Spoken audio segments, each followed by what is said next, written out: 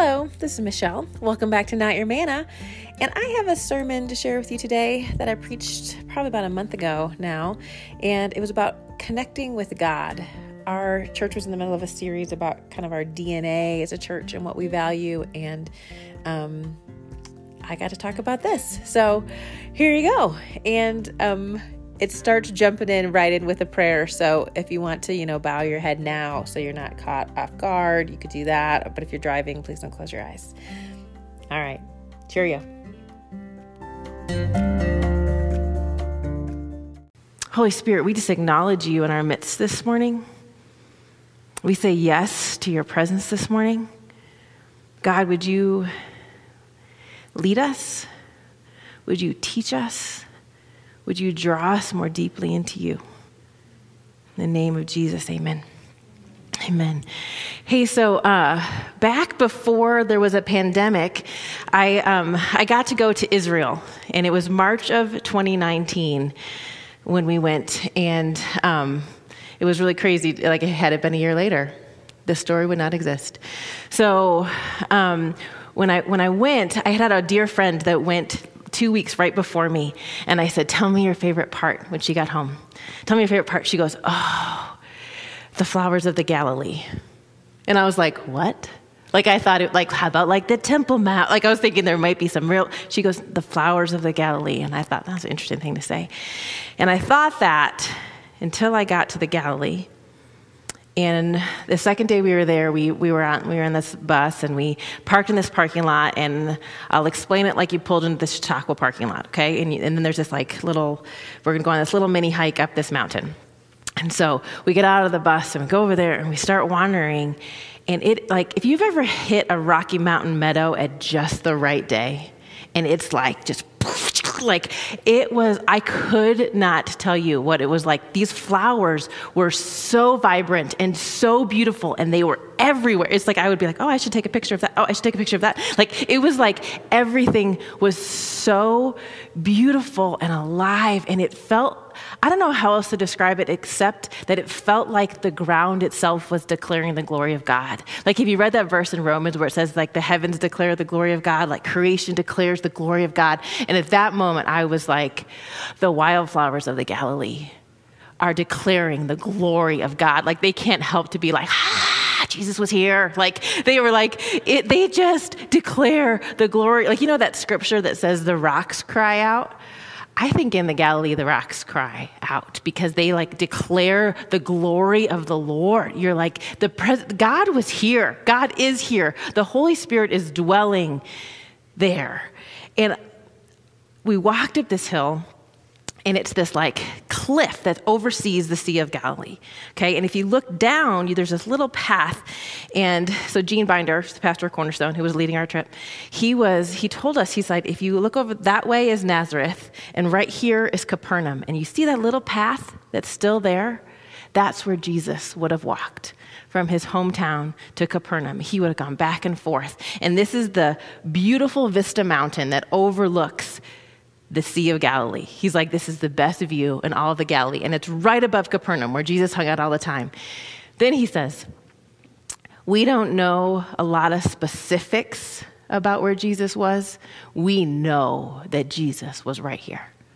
Because Jesus, we know how Scripture always talks about how he pulled away to solitary places, to lonely places to go be with the Lord. Or he'd go up the mountain. Where do you think he went? I mean, he could have gone everywhere.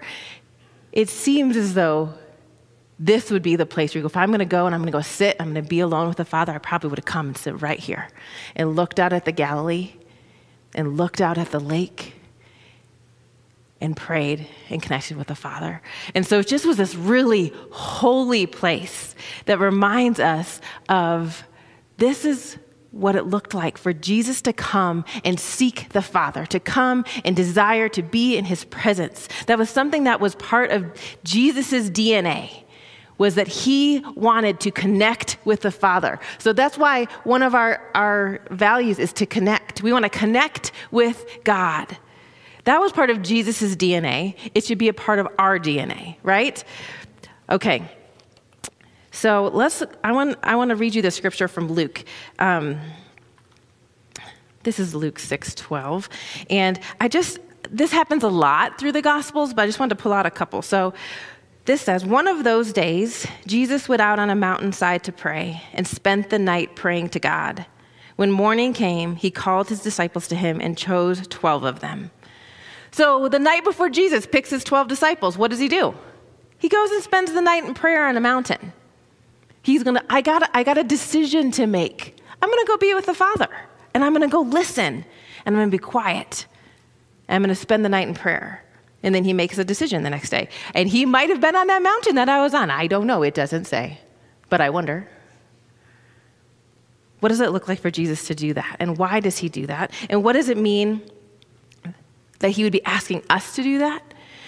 Okay, I want to take you guys through a story. I want to talk to you about the feeding of the 5,000. So you all know that story.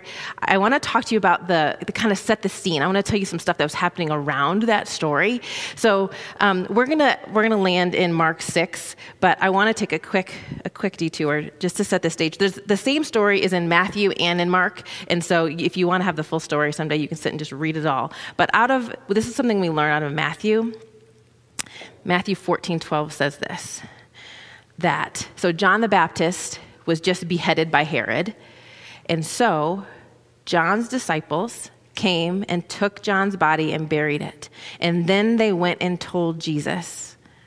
When Jesus heard what had happened, he withdrew by boat privately to a solitary place. So that's the setting in which we're headed towards the feeding of the 5,000, okay? But this is what happened that day. Jesus heard that his cousin, John the Baptist, had just been beheaded. And he goes, I gotta go. Why? Because when things are hard, Jesus runs to the Father. When he doesn't know what to do next, he runs to the Father. I think when something's happening and the Holy Spirit in him is churning, he goes, I gotta run to the Father. That is who Jesus was. That is the way that Jesus worked. Okay, let's pick the story up in Mark 6:32. So it's basically the same verse. So they went away by themselves in a boat to a solitary place. But many who saw them leaving recognized them and ran on foot from all of the towns and got there ahead of them. So when Jesus landed and saw a large crowd, he had compassion on them because they were like sheep without a shepherd. And so he began teaching them many things. I love that when Jesus lands, he's like, think of the state of mind that Jesus is in. He's like, I gotta get away. Let's get in a boat and go into the middle of nowhere. Okay. And then he gets there and all these people are there. And we know that eventually he ministers to them all day so long that then he's like, we need to figure out how to feed these people. And then he does a miracle and feeds them. 5,000 men, it says, plus women and children. So it's possible that 15,000 people had found themselves out in the middle of nowhere without their lunch, which people don't, in this time, they don't do that. You don't go anywhere without your lunch. These people know how to do this, and they didn't do it that way that day. But I want you just to hear this verse. Oh, throwing a pen. Okay. But many saw them leaving in the boat, recognized them, and ran on foot from all of the towns and got there ahead of them.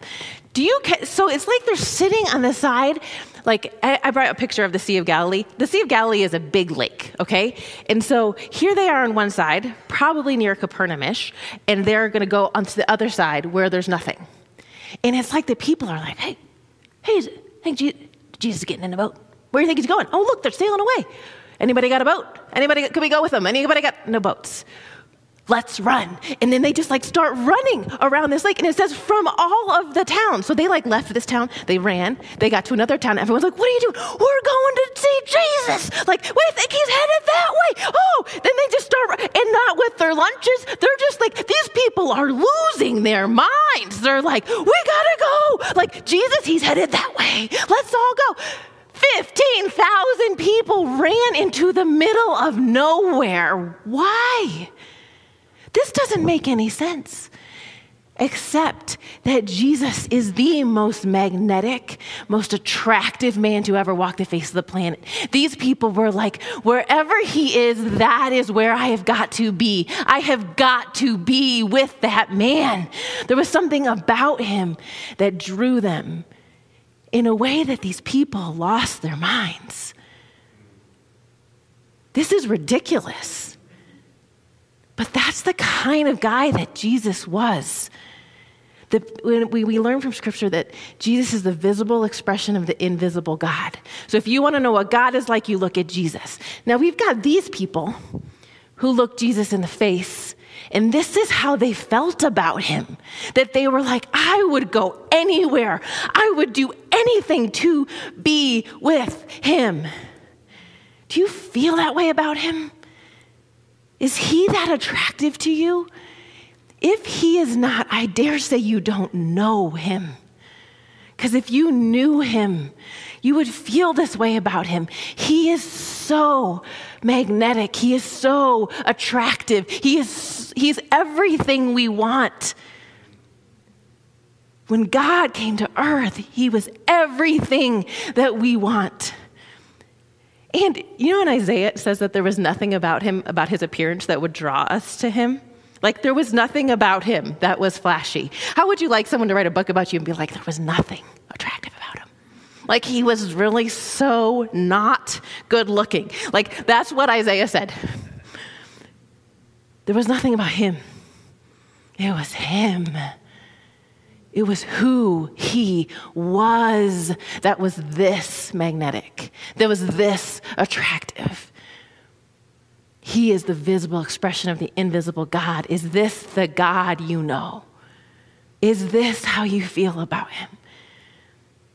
Because if that's what he's like, we would lose our minds to connect with him, to be with him. I don't want to like have a quiet time every morning because I should. I want to have a quiet time every morning because I'm starving, because he is my favorite thing. And I just want to be with him, that I can't breathe without him. I can't do this without him. Do you know him like that? Do you want to know him like that? If you go, I do not feel that way about him, then just go, God, I don't feel that way about you, but I want to. It's like the guy that says, do you believe? I do believe. Help my unbelief. Like, are you hungry? I'm not hungry, but I want to be. God, would you make us hungry where we're not hungry? Okay, so let's pick up back the story again. Verse 45 says, after he feeds everybody, he says, immediately after that, Jesus made his disciples get into the boat and go on ahead of him to Bethsaida while he dismissed the crowd. And after leaving them, he went up on the mountainside to pray. He just needs to be with his Father. He's had a rough day. He's had a busy day. Maybe a really good, glorious day. But he was like, okay, I got to be with the Father. So he's like, disciples, go, get in the boat. People, go, but go back home. I love you. Full bellies, off you go. He's sending everybody away. And at that moment, I think he's like, I've got to go be with the Father. I got to go up this mountain. I got to go be with the Father. I wonder at that moment, did he know what was going to happen next? Does he know where he sent his ride home across the lake? Get in the boat, go. And I wonder if he's going, does he know that night he's going to walk on the water in the fourth watch of the night? Does he know that night that Peter's going to step out of the boat and want to be with him? Does he know that? Maybe. He's God. Or is his journey a whole lot more like my journey, where the Father said, send them away? And he said, what? He said, send them away. He goes, they're my ride. And he goes, send them away. Maybe. I mean, I walk with God day by day, moment by moment, stone to stone. Show me where to step next. Maybe Jesus walked that way. I don't know. So in this moment, I don't know what he knows, but he sends them away. And he goes and is with the Father.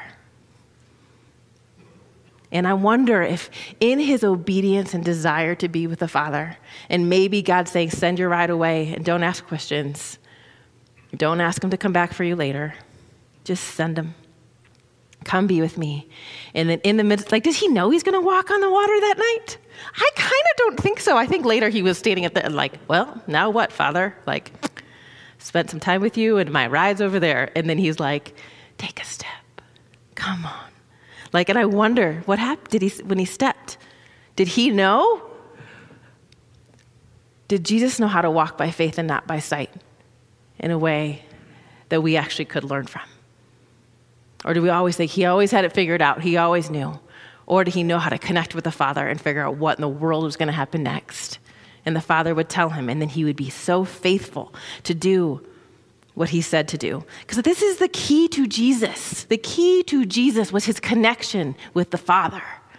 That is how he did it. That is what makes it work. That is what makes Jesus Jesus, is that him and the Father are so connected that he was able to stay in that. Let's move over to John 14. Okay.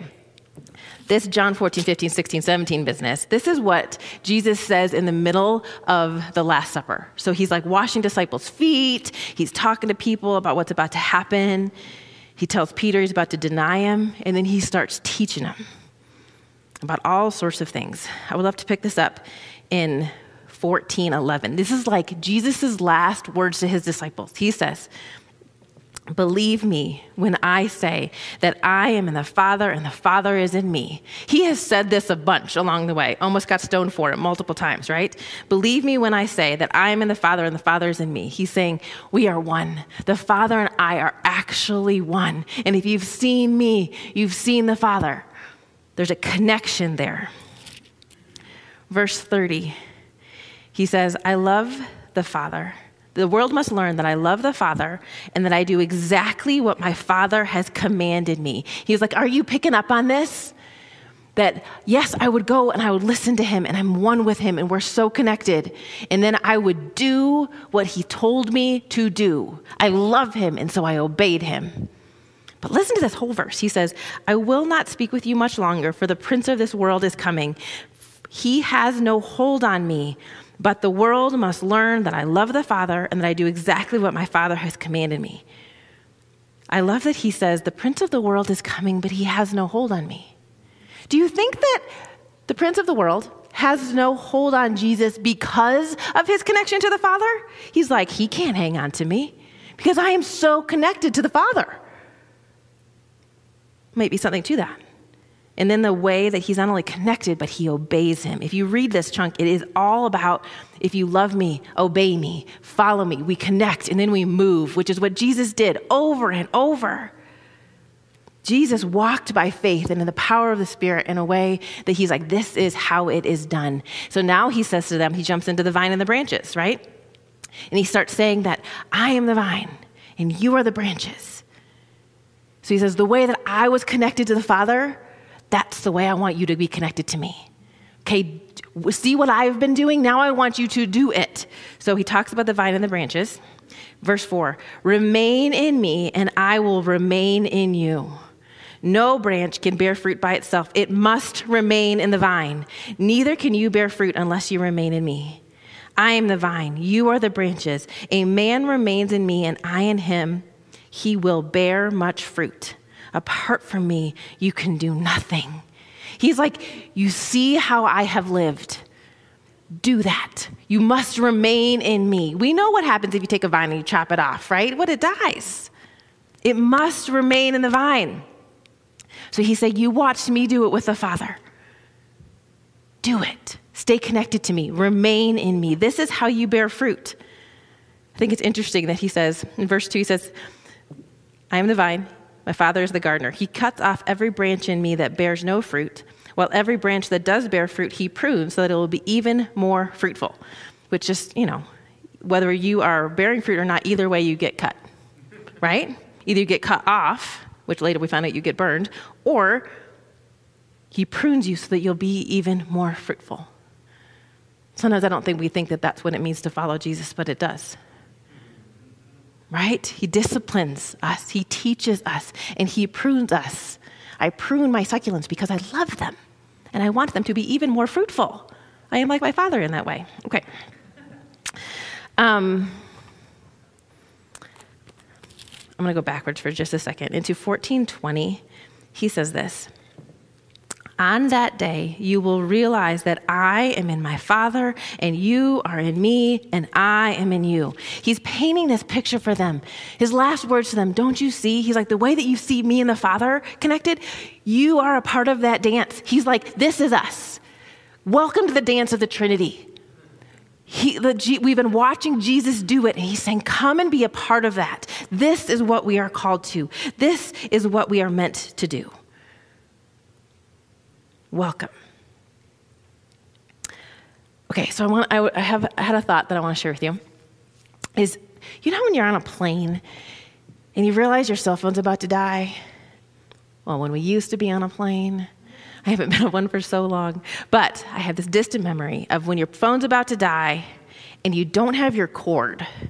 Or maybe you got delayed and you thought, oh, for sure, and now here we are. Now you're like looking at other people to see if anybody else has their cord or one of those little blocks of energy that we could like plug our phone into, and you got to text someone when you land, and you're like, and there's that stress, right? We don't like it when our phones die, do we? Like my guess if you are a remotely responsible human, you plug in your phone every night. Every night. Because when you don't, it turns into a big pain in the butt the next day, right? And then you're like, oh, no, I don't have my phone when I need it. Why? Because you can have the brand new iPhone 13 and it's so great. And if you don't plug it into the source of its life, it is no good to you. It is worth nothing. It can bear no fruit. And I wonder, do we treat our cell phones better than we treat our souls? I am not kidding. I plug this stupid thing in every day because my life might be ruined tomorrow if I don't. What if I don't have this? What if it runs out of juice? I connect this to its source of life and energy religiously and without fail. Do I treat my soul like that? Or do I just think my soul will just run off of energy from, last week, last Sunday? I don't really. I go, the truth is, people, we cannot live without the source of life. My soul is meant to be plugged into my God. And if it is not, I do not have what I need for the next breath. Then I am stupid if I think that I can do what he has called me to do without plugging into him. I don't care who you are, how talented you are, how great you are. You need to be connected to your Father. This does not work apart from him. Okay? What if we cared for our souls the way we cared for our phones? The world actually might change. Really? What happens if we were like, I cannot take one more step until I take care of plugging my soul into my Father? If we became a people who were marked by the presence of God that way, what would happen? Small side note, you guys know this week how Facebook and Instagram and WhatsApp went down, right? I read in Forbes magazine, do you know how much money they lost? In 1 hour, they lost $13 million for every hour it was down. So do the math. It was a ton of money. I can't even understand $13 million. That doesn't make sense to me. So it's about $160,000 a minute, which is just crazy. That is crazy. And it makes me go like, big tech. What a nightmare, right? Ugh. I have to go, no. What does it say about us that we pay those people $160,000 a minute to have what we need to have? That this has become so important that we have to be connected to everybody in this. And that was only like a kind of small part of the internet. It's not like the whole internet went down, just that little part. What is true of our society?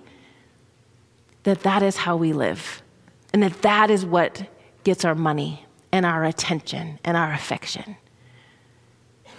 We as a society are not connecting to our source of life as the most important thing.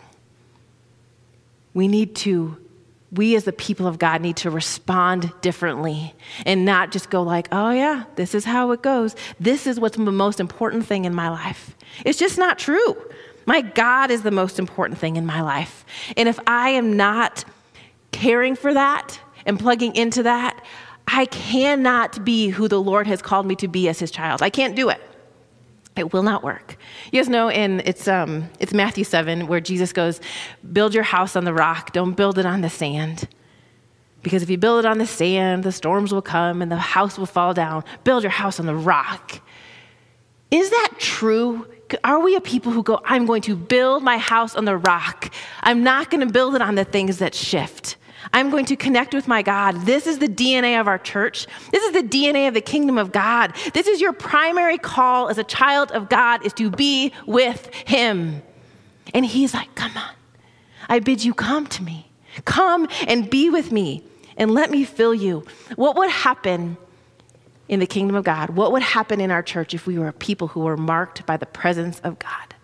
That what was most true of us was, oh, those people have been with God. That's what God said of the disciples. They were like, they are unschooled, ordinary men, but they've been with Jesus. Would that be true of us? What would happen in our world if we actually lived that way? Brendan Manning said this. He said that he had been seized by the power of the great affection. Ooh, I like that. He's been seized by the power of the great affection. Do you feel that way? That you've been seized by a power of the great affection? I think that's what happened to the people running around the lake. That they were like, I have been seized by the power of the great affection. I have to run. I have to be with him. I can't not be with him. Are we a people who hunger after God that way? That we've been seized by something. This crazy love of the Father has seized me in such a way that I can't get away. I can't stop. I'm absolutely addicted to him. That is the call that is on your life as a child of God. And what would happen if we lived that way? What would happen if we pressed ourselves into the presence of God in such a way that this is what is true of us? Because is it true that where your treasure is, there your heart will also be? Where your treasure is, there your heart will also be. Is he your treasure? Is he your biggest treasure? If that is true, that is where your heart will abide. That is where all of your life will flow out of that place. If it's not, we got to get some stuff out and get him in. So, do you want to want him? Do you want him? Do you want to want him? He bids you come. He's like, come and be with me. Let me know you. And would you know me? Could we connect with God the way that Jesus showed us how to connect with God? And if you go, I have no idea how to do that, will you ask somebody? Come on the women's retreat. We're going to talk about that. Go find someone in this church. Say, would you teach me how to connect? Will you teach me how you connect? What's interesting is we all do it in different ways. We're all different kinds of people. But do you know that God is really good at meeting you in the way that you need to be met by him because he made you. He knows what you need from him. So don't be afraid. And come to him. Where your treasure is, there your heart will also be. So Jesus, will you teach us? Thank you for how you pursue us, how you love us. Thank you for how you showed us how to connect. And Lord, I just pray for us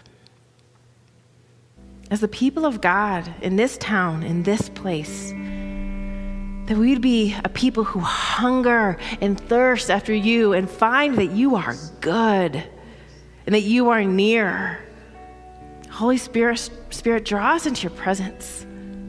We want to know you. And Lord, you are the only way. You are the only source of life. And Lord, we are desperate for you.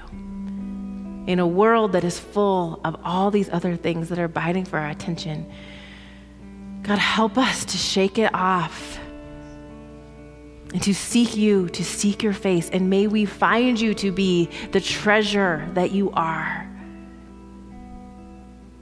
I pray that you would magnetically attract us to you, that we would know, God, how amazing and addictive and beautiful you actually are.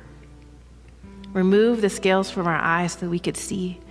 And we pray that you'd soften our hearts so we could understand the power and the preciousness of your presence. Holy Spirit, meet us here in this room this morning.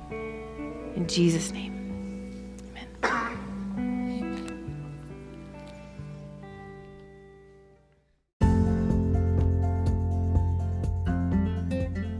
Thanks for listening, friends. In the aftermath of my sermon that week, I also recorded 2 Devo snippets, we'll say, that were just kind of what bubbled up in my heart after I preached that sermon. And so I wanted to share those with you here as well. So they're sort of disconnected from each other. And I just introduced myself a lot. So, I bet you'll figure it out. All right. Thanks. Bye.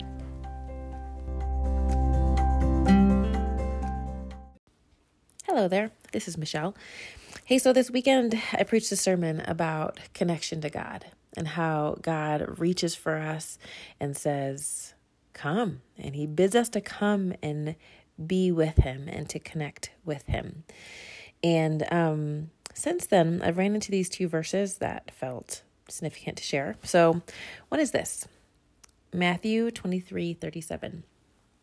Says, "O Jerusalem, Jerusalem, you who kill the prophets and stone those sent to you, how often I have longed to gather your children together, as a hen gathers her chicks under her wings, but you were not willing.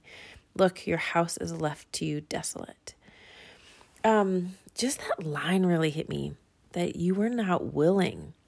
He says, as a hen gathers her chicks under her wings, I long to gather you, but you were not willing. Do you think that God would ever say that to us, to this generation? I long to gather you to me, but you were not willing. And then it says that line, look, your house is left to you desolate. It reminds me of that when I flew by Matthew 7 and, don't build your house on the sandy land, build your house on the rock. And what happens when we don't? Your house is left to you desolate. The storms will come. And this house has fallen apart. And he says, I longed to give you something else, but you were not willing. Oh, do you think that Jesus would say that about us? Would he say that about me in particular or you in particular?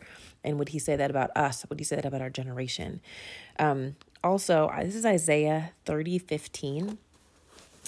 And it says, this is what the sovereign Lord, the Holy One of Israel says, in repentance and rest is your salvation. In quietness and trust is your strength.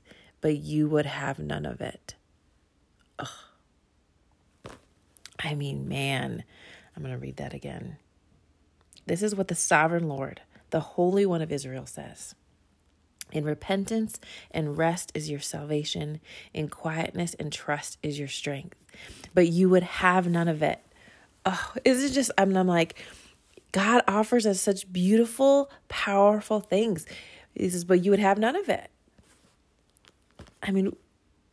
Would he say that to us? Is he saying that to us? That we just won't have it. We won't stand for it. We won't relax into it. We won't take a full drink of it. But what does he offer? He bids us come. He says, let me gather you under my wings. Let me hold you. And then in this, he says, in repentance and rest is your salvation. In quietness and trust is your strength. I think that's the call. That is what the sovereign Lord, the Holy One of Israel says. What if we were known as a people of repentance and rest and quietness and trust? That there is salvation in that there is strength in that. I think that is what comes out of a intimate, close relationship with God, is Our salvation and our strength come through repentance and rest and quietness and trust. There's something that happens when we lean into the Lord that way, and it changes everything. So maybe we could memorize that this week. And repentance and rest is your salvation, and quietness and trust is your strength. Because I don't want to be someone that is said of, I don't want it to be said of me, she just wouldn't have it. Michelle just wouldn't have it. I offered it, I beckoned her, and she wouldn't have it because she was stubborn and she was arrogant and she wouldn't come. I don't want to be that kind of person. And I want to repent of all the places that I am. And I want to run to the Lord in repentance, and rest is my salvation, and quietness and trust is my strength. And I want to let him gather me up under his wings, that I would find refuge, yes, but where I would find a relationship, where I would find him. So that is my prayer this week. Amen.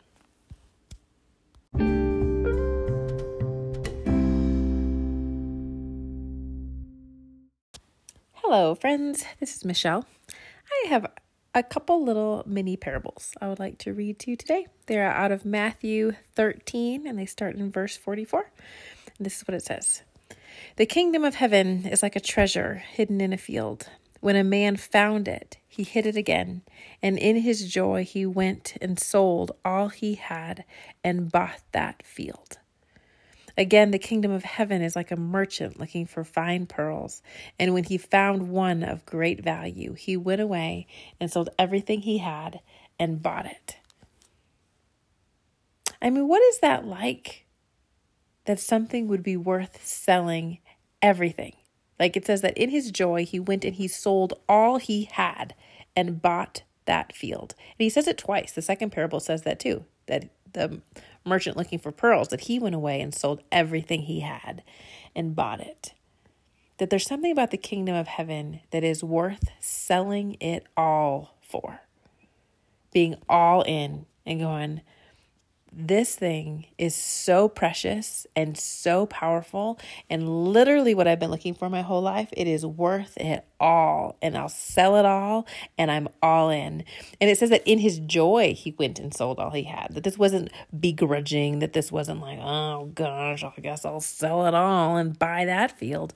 No, he's like, I can't wait. I can't wait to buy this field so that I can have this treasure hidden inside. And is that how we see God? Do we see him like that treasure, like that pearl of great price that is worth it all?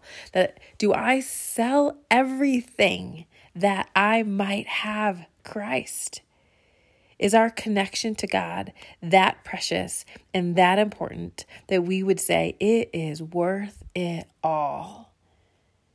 And if we don't feel that way, do we want to feel that way? And what would happen to us as a people in the kingdom of God if we were that sold out? To be like, everything I've got, everything I am is invested in pursuit and love of you. What would happen?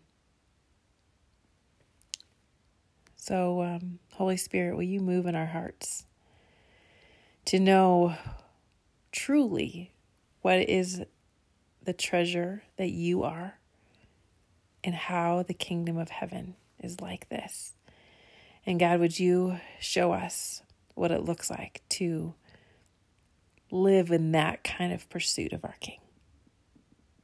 Open our eyes, God, and help us to understand. In Jesus' name, amen.